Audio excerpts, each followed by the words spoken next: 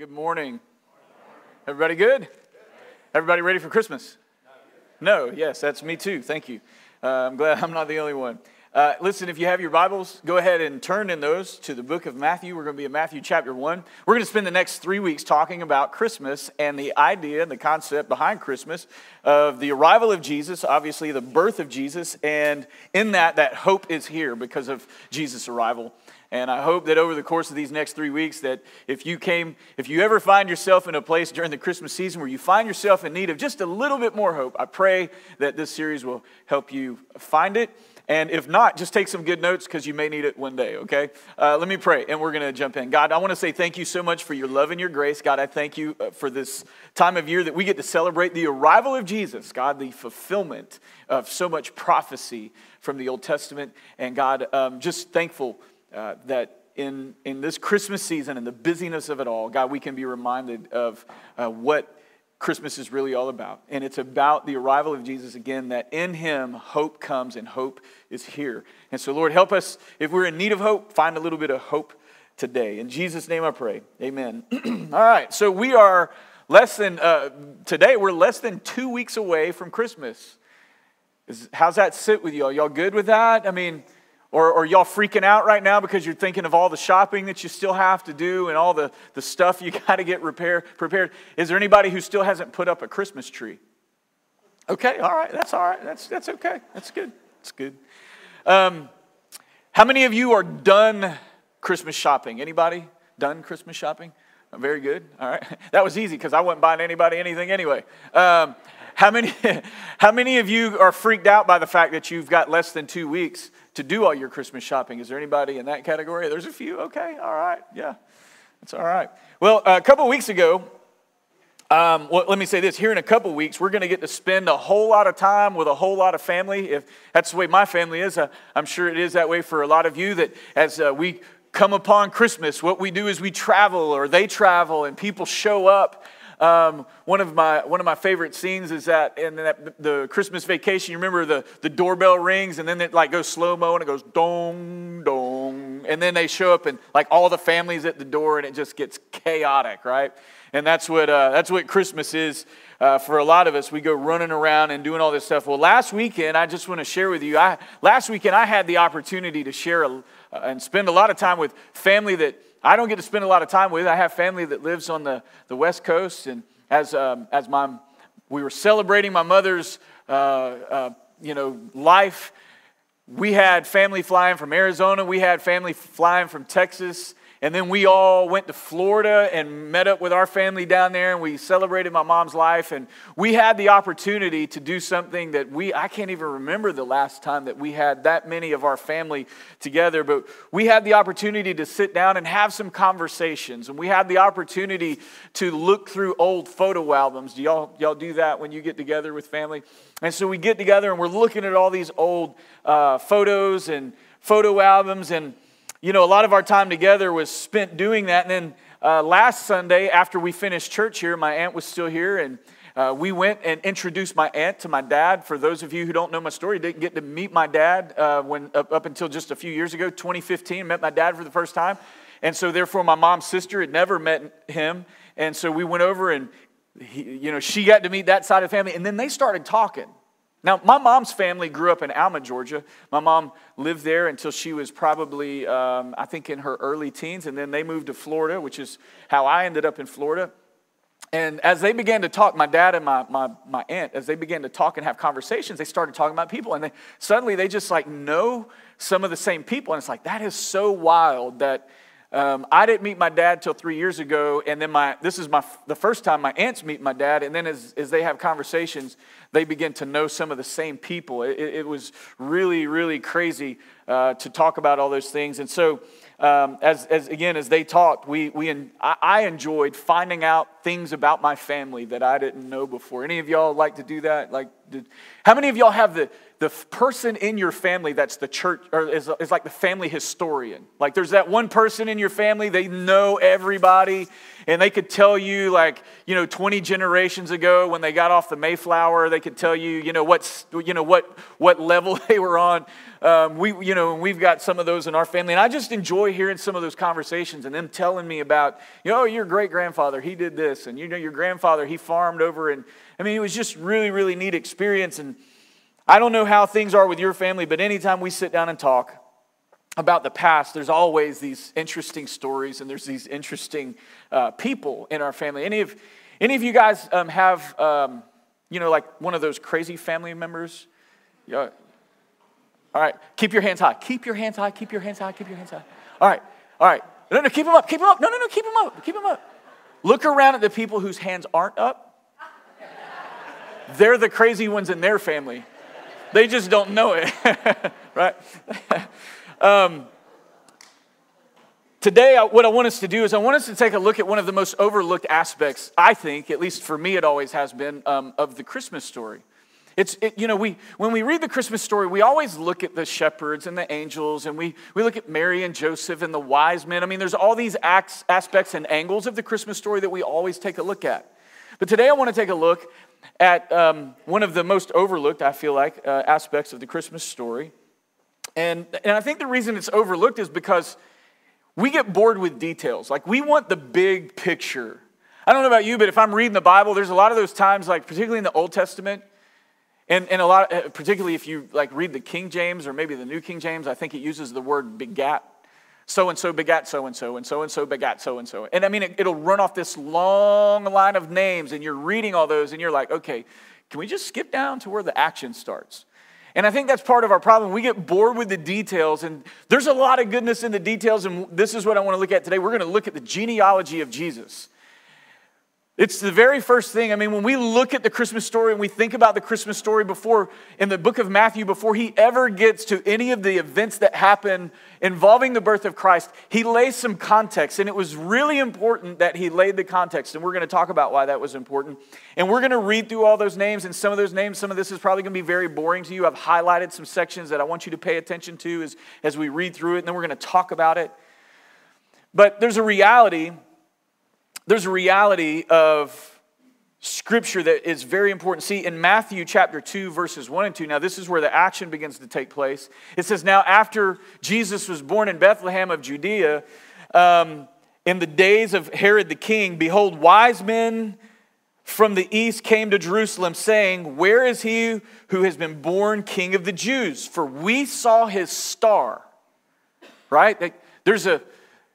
I don't know if you got to watch the movie last week. That was a really powerful deal that we watched last Sunday night, the Bethlehem Star. If you didn't get a chance to watch it, you should rent it or buy it and watch it. It's good stuff. But it says, they came, the wise men showed up, for we saw a star when it rose, and what? We have come to worship him. Well, why are they coming to worship him just because they saw a star? Like, there were probably a lot of babies. There could have been other babies born on that night, but why that baby? Why Jesus? Now, we know the answer to that, but what led them to that? What led them to that was all that they had learned and probably been taught by scholars about the Old Testament, and about all the prophecy that pointed to a coming Messiah. There would be a day that hope would be born, and Israel had waited, just generation after generation for it, which is why it's important that we take a look at the genealogy of Jesus. Matthew chapter 1, and I'm going to go straight through these, maybe taking a break here or there, but going to try to shoot straight through these. So if you would just follow along with me, and again, don't get lost in the chaos of it all. Don't get lost in the kind of the details. I want you to really pay attention, and again, I've highlighted some things on the screen for you that you should pay attention to. Here it is, Matthew chapter 1, verse 1, the book of the genealogy of Jesus Christ, the son of David, the son of Abraham. Now, I do need to point something out here.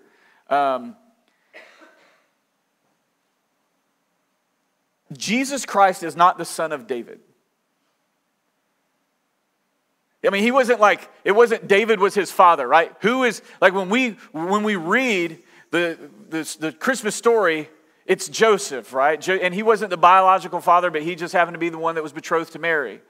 Jesus wasn't the son, but then it says, Jesus Christ, the son of David, the son of Abraham. David was not Abraham's son either. So what is Matthew pointing to? Matthew is trying to point out that Jesus coming was the fulfillment of two covenants, the Abrahamic covenant and the Davidic covenant. That Abraham was the son of promise, David would be the lineage of a king.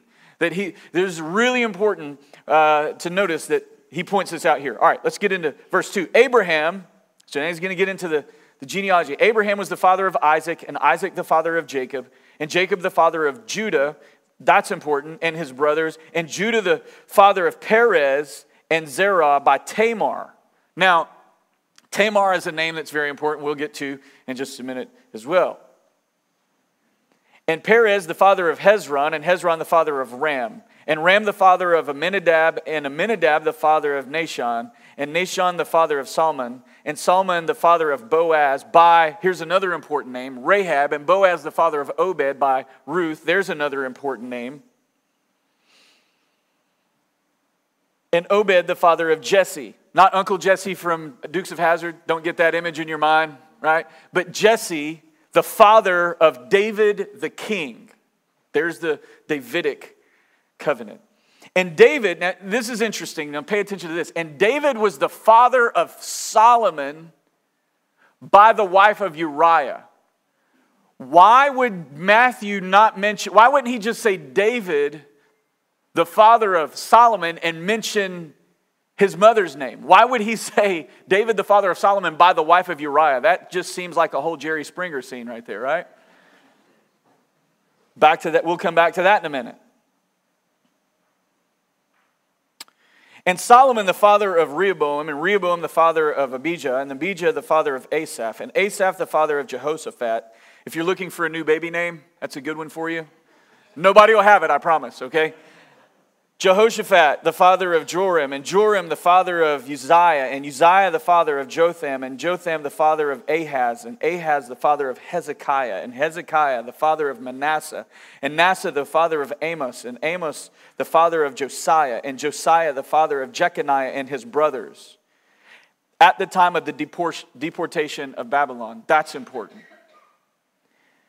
And after the deportation to Babylon, Jeconiah the father of Shealtiel, and Shealtiel the father of Zerubbabel, and Zerubbabel the father of Abiud, and Abiud the father of Eliakim, and Eliakim the father of Azor, and Azor the father of Zadok, and Zadok the father of Achim, and Achim the father of Eliud, and Eliud the father of Eleazar, and Eleazar the father of Mathan, and Mathan the father of Jacob, and Jacob the father of Joseph, the husband of Mary, of whom Jesus was born, who was called the Christ. So all the generations from Abraham to David, this is important, were 14 generations. And from David to the deportation to Babylon, 14 generations. And from the deportation to Babylon to the Christ, 14 generations. Now, one of the things that they teach you in Bible school is when you're studying the scriptures, when you see things that are repeated, it's important. Well, what did we see that was repeated there? What we saw that was repeated there, 14 generations, 14 generations, 14 generations. Now, we're going to take a look at all these and we're going to unpack this. And I think there's just a few things that I want to pull out for us. And I hope, again, that this will be a message of hope and that this whole series will be something that will help provide some hope for you. And again, if it's not a difficult season for you right now and you're not a person that's in need of hope or looking for hope, that what you will find is just some good notes that you can hang on to stick in your phone, and that one day you can go back and visit when you feel like you're in a place where you're in need of hope, because that's what Christmas is about. It's the arrival of hope. So here's the first thing I want you to jot down. His presence is greater than my past. I think we'll put that on the screen for you. His presence is greater than my past. His presence is greater than my past. See, at this point, we have to remember, as we read through the genealogy of Jesus according to Matthew, and there are two genealogies. Matthew records one, Luke records one. At this point, we have to remember that the culture in which Matthew lived, in which Matthew was writing. Matthew was he lived in and was writing to a very Jewish audience, which meant it was also a very patriarchal audience. Men were kind of the rulers of the day. They were everything that was taught and passed down was always passed down through the genealogy of men. And today we live in an individualistic culture. I mean, we live in a culture that today is very individualistic. We always think about me, and I, and that's not necessarily the culture that Matthew was writing to. When Matthew was writing, he wrote to a very communal audience. It was a very family-oriented society. Matthew 1 might look like a genealogy, and it is, but it was even more so a resume. I mean, how many of you, and you may have had some of these in... you may have had, some of these family members in your background, but some of you may have very famous or popular people in your past. And so when specifically when you move here, it's really interesting. When we moved here, because I think South Georgia still has more of a family feel than like where we were at in Florida, which, it's kind of a melting pot of people. We move up here and people want to know, like when we moved here and we're new, they're like, okay, well, tell us, who's your family? And it's amazing because they would say, well, who's your dad? And I would tell them who my dad is. And then, of course, they know all these things about my dad. And they go, oh, well, yeah, they're related to so-and-so. And I remember when they bought their first house over. And then they would say, well, where do you live? And then you tell them where you live. And then they could tell you who built the house that you live in and how many people have owned it. I mean, it's a really amazing, amazing thing. And for Matthew, as Matthew is recording the genealogy of Jesus, he's really creating a resume, if you will, for who Jesus is. In those times, it was your family. It was your pedigree. It was your clan, the people that you were connected to that constituted your resume. We all know there's some powerful families in today's culture, right? I mean, if you think about it, the Bush family, pretty powerful, prominent family. I mean, if you have two presidents from the same family, that's pretty powerful, plus some other political figures. The Kennedy family would be one that we could think of. That's a pretty powerful family. And there's probably others. The Trumps might be included in that family, power families in the United States of America. The Rockefellers, if you go way back to early America. I mean, just there's families, right? And so when you hear a name, and you begin to tie those past back, it becomes a resume for the people. It becomes a resume for the individual. So as Matthew's recording this, it becomes this genealogical resume, and it was the purpose of it was to impress onlookers with the high quality and the respectability of one's roots, particularly in Matthew's day of writing.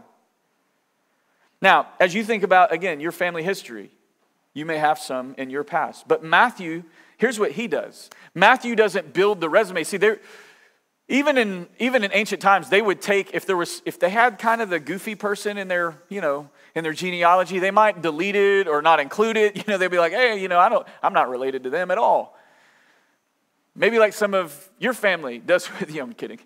Right? Like you have those family members in your past that you just go, yeah, we don't really want to talk about those. Like the Stevens family. I've come to find out that I am I wouldn't say direct, maybe we're distantly related to Alexander Hamilton Stevens, who is the vice president of the Confederacy, right? So there are things in our past that we look at and go, hey, I don't know what kind of person he was, but I know that he was tied to some things that maybe weren't very popular, particularly in today's day and age.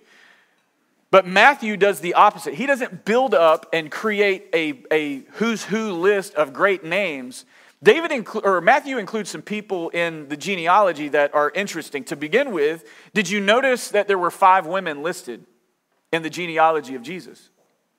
Again, not normal for a Jewish person writing to a Jewish audience. You would typically tend to stay on the male side of the genealogy. This was a patriarchal culture, and women were virtually never named as part of one's pedigree. So most of the women in Jesus' resume were not Jewish women, they were Gentiles. For instance, Tamar, Rahab, and Ruth, they were Canaanites and Moabites, not Jewish descent. To the ancient Jews, these nations were unclean. They were not, you would not want to list these in the pedigree of someone if you were a Jewish person writing again to a Jewish audience. Tamar, by the way, Judah was the father of Perez. You saw that, and I pointed out to Judah. Judah was the father of Perez and Zerah, whose mother was Tamar. That was back in verse 3, if you're tracking back in your Bible.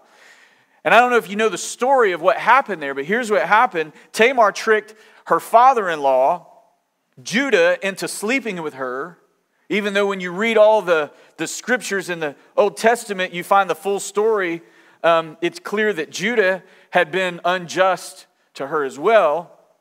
And so this was an act of incest. So when you're listing off your genealogy, you probably wouldn't want to stick that in there, Matthew. You might want to omit that. But he didn't. He included it. He included her in the genealogy. And even though Jesus was descended from Perez and Zerah, Matthew includes both Perez and Zerah, both Judah and Tamar, to make sure that we bring the whole story and the whole picture into the Christmas story. Remember too, Rahab, that was in verse 5. She was not just a Canaanite, but she was also, anybody know, a prostitute. But this is somebody who's listed in the genealogy of Jesus. Even more the most interesting character and background story in the whole genealogy is found in verse 6. Because you're thinking, if you're reading through all these names and you're going like, I don't know if I would have listed that Matthew. And then all of a sudden in verse 6, there is this line that says Jesus.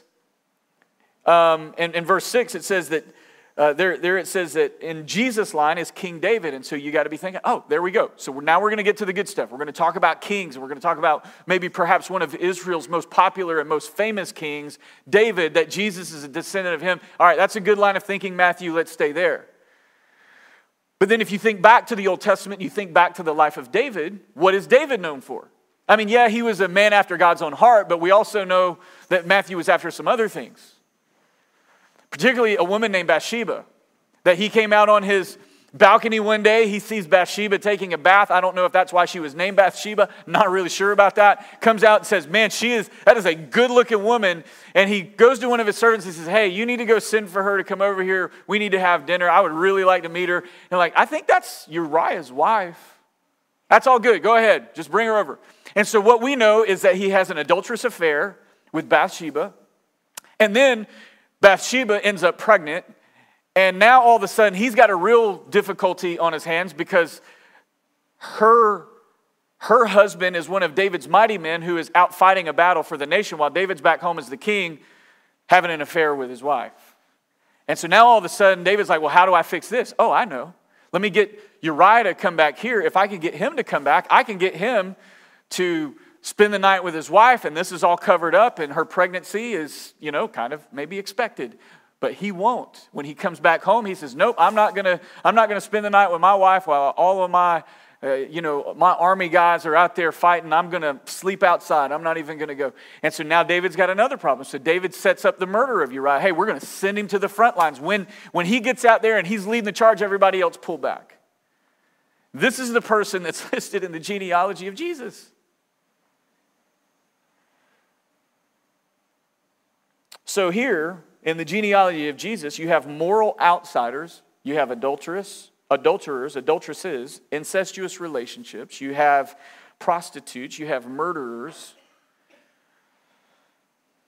And we are reminded that even the prominent male ancestors, Judah and David, again, they had their moral failures. You also have cultural outsiders, racial outsiders. You have gender outsiders. The law of Moses excluded people from even having contact with these people, saying that they would be considered unclean. They couldn't even enter into the presence of God. They couldn't go to the temple. They couldn't participate in the worship of God. Those kind of people are the ones that God, through the inspiration of the Holy Spirit, inspires Matthew to record the genealogy of Jesus, and these are the people that he has included. It's not good that people who are in, it's not the good people who are in, and it's not the bad people who are out. Every one of us, we're only able to enter into the presence of God because of what Jesus has done for us. It's because of grace. And there is no one, not even the worst human being, the worst possible person that you could dream up in your head, the most vile murderer that sits on death row, the one who you feel might be the most deserving of the punishment he's going to receive. There is not one who can fail to receive the grace of Jesus Christ if there is repentance and faith in Jesus Christ. Prostitute and king, male and female, Jew and Gentile, this race or another race, moral and immoral, all sits down equal in the presence of God. We are all sinners who have fallen short of the glory of God. And Jesus' arrival allows us to understand that there was a reason that he had to come, because we are all sinners and we all fall short of the glory of God. There's none good, not one. And we all stand on equal ground, equality or equally. We are equally sinful, we are equally lost, and we are equally accepted, and we are equally loved, regardless of who we are and what we've done. See, his presence is greater than my past. That's because hope is here. Here's the second thing that I want you to jot down. His promises are greater than my problems. His promises are greater than my problems. Here's another thing that we learn from the genealogy. It reminds us that the promises of a Messiah took generations to be fulfilled. Have you ever had to wait on something? Have you ever had to wait on your significant other when they said, I'm only going to go into Hobby Lobby for 2 minutes? That is the longest 2 minutes in eternity. Yes, sir. I'll be right back. That's what Jesus said. I don't know about you, but when I have a problem, I don't want it, like, especially if it's causing me suffering and pain. I don't want my problems fixed tomorrow. I want it fixed now. Like if I have an issue, if there's something, whether it's a house issue or a car issue or whether it's a physical issue that I have, I don't want it fixed some other time. I want it fixed immediately. God made some promises to Israel, and I know for Israel, it had to have felt like forever. I mean, it was not just centuries, it was millennia. Jesus was the son of Abraham, as we saw earlier.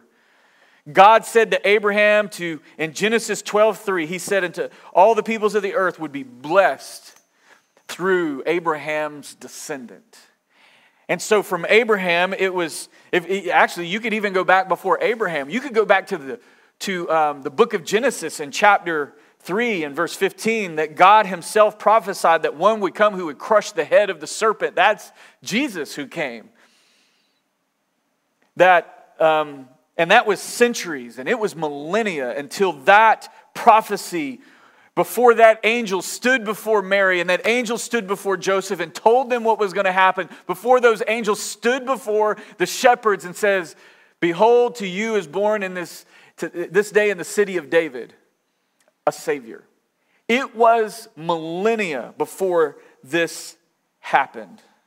I think the promise was a long time coming. In fact, even there was the Old Testament, you had the prophets who would speak to the people, and then 400 years, there was a period where there was no prophecy, there was no one prophesying, there was nothing happening. Have you ever noticed that we have a tendency to look, I don't know about you, but you know when life is hard, we tend to scour the pages of Scripture more intently looking for, okay, God, I'm going through something. You got a promise for this? Like, what is your promise? What did you say here that's going to help me get through this? Because I need to grab a promise from you that's going to help me endure, knowing that you're going to be faithful to fulfill your promise. We do that when we feel hopeless. We look for the promises of God in the midst of our problems. When we feel as if God has forgotten us, we have a tendency to question the goodness and the faithfulness of God. Maybe it's not even that we feel like He has forgotten us so much as it is that He has forgotten His promises to us. Here's what we need to know. You can't judge God on your calendar. You can't judge God on your timing. We can't judge God on our calendar and timing. God may appear to be slow, but He never forgets His promises. And by the way, His timing is perfect. He may seem to be working very slowly or even seem to be forgetting His promises. But when His promises come true, and they eventually will, they always do exceedingly abundantly more than all we could ask or imagine, is what we are told in the New Testament. His promises are greater than my problems. No matter how big your problems are, His promises are greater. And it reminds us that hope is here. And the last thing that I want you to jot down, the last thing that we need to grab out of the genealogy of Jesus is his rest is greater than the rest. And what I mean by that is his rest that he gives to us is greater than the rest of the reasons that we celebrate Christmas. It's greater than the rest that the world has to offer. What we learn from the genealogies is that Jesus is the ultimate rest. And I pointed out some things earlier, and I want to talk about those. During the Christmas season, it seems harder. Don't you feel like life gets busier at Christmas? I mean, listen, we got to decorate the house. And then we've got to go to all these, we go to family parties, we go to friends parties, we go to staff parties, we go to all these parties. Then we got to go do all this shopping, and we got to go pick the perfect gift. And, there's a lot of pressure, right? Sometimes to get just the perfect gift. Like, what do I get this person? And they don't even really need anything. So how am I supposed to determine what I'm supposed to get them? And there's all this pressure, and we worry, and we go. And we're trying to find the best deals. And where's the store that has this at the cheapest price? And then we're going from Valdosta to Tifton to Douglas maybe to wherever. And we're going all over the place in order to find the best deals. And we are just going non-stop, and we go harder and we go faster than any other time of the year. And our pursuit of our version of Christmas puts us in this place where not only do we not get the opportunity to pause and really reflect on what the purpose of Christmas is, but it puts us in this place of exhaustion. It's almost like, man, finally, you wake up on Christmas morning, you open all the presents, there's paper everywhere, and you don't care because you're just wore out. And you're just tired, and you just want to break, and you just want to sit back and relax for once. Why? Because the build-up to Christmas has been somewhat painful. And our pursuit of Christmas, our version of Christmas, leaves us exhausted physically and emotionally. And yet through the genealogy, Matthew is attempting to show us how Jesus' presence brings hope to us and the hope of rest. At the end of the genealogy, Matthew makes much of the numbers of the generations. Now, in Matthew 1:17, he says that there were 14 generations from Abraham to David. He says that there were 14 generations from David to the exile in Babylon. And there were 14 generations from the exile to Christ. So there have been 6 sevens of generations. And that makes Jesus the beginning of the 7th seven. Now, what's that all about? In the Bible, the number 7 is highly significant because, as Genesis tells us, that God created, and on the 7th day, he rested. The Sabbath day, 1 day and 7, that you would take 1 day and 7 and you would rest. The 7th day, the Sabbath is 1 day and 7, and it is a day of rest. However, the Sabbath 7 symbolism goes further than that. In the Mosaic Law, every 7 years, the farmer was to let the land lie fallow, to give it a chance to replenish the nutrients in the ground. You were to let that land rest in the 7th year. And so the 7th year represented rest. Finally, we're told in Leviticus 25. In Leviticus 25, that is the last year of the 7th period of 7 years, which makes it the 49th year. And it was to be a jubilee. In that year, all the slaves were to be freed. All the debts were to be forgiven. And all the land and all the people were to have a rest from their weariness and from their burdens. The 7th seven, the Sabbath of Sabbaths, was a picture of the final rest that all will have when God renews the earth. You can read about that in Romans 8. You can read about that in Hebrews chapter 4. And Matthew is telling us that rest will come, and the rest that will come will only come through Jesus Christ. Do you understand that Jesus Christ was not born in a once upon a time storyline? This isn't a fictitious fable. It's not the things that fill our TV screens this time of year. It's not Rudolph the Red-Nosed Reindeer. It's not Santa Claus is coming to town. Like, this is not a once upon a time kind of story. This is the truth. It's a genealogy. It is a testament to who Jesus was.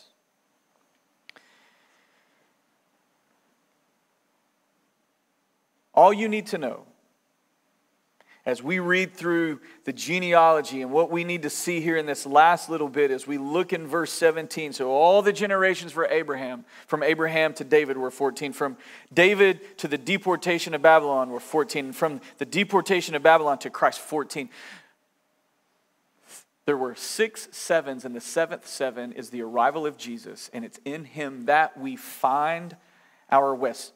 So his rest is greater than the rest of all of the other things that we pursue in life. It's whatever it is that you seek to find rest in, you will not find rest in it. You will only find rest in Christ Jesus. Listen to what Jesus said in Matthew chapter 11, and we'll wrap up with this. In Matthew chapter 11, verse 28, he said, "Come to me, all who labor and are heavy laden, and I will" what? Yeah. So as we celebrate Christmas, we need to, I hope you jotted those 3 things down. But I hope this Christmas season, in some way, some form, some fashion, that you will find a way to find rest. That you'll remember that God is, that in all those areas of our life, that His promises, they're greater than our problems. That His presence is greater than our past.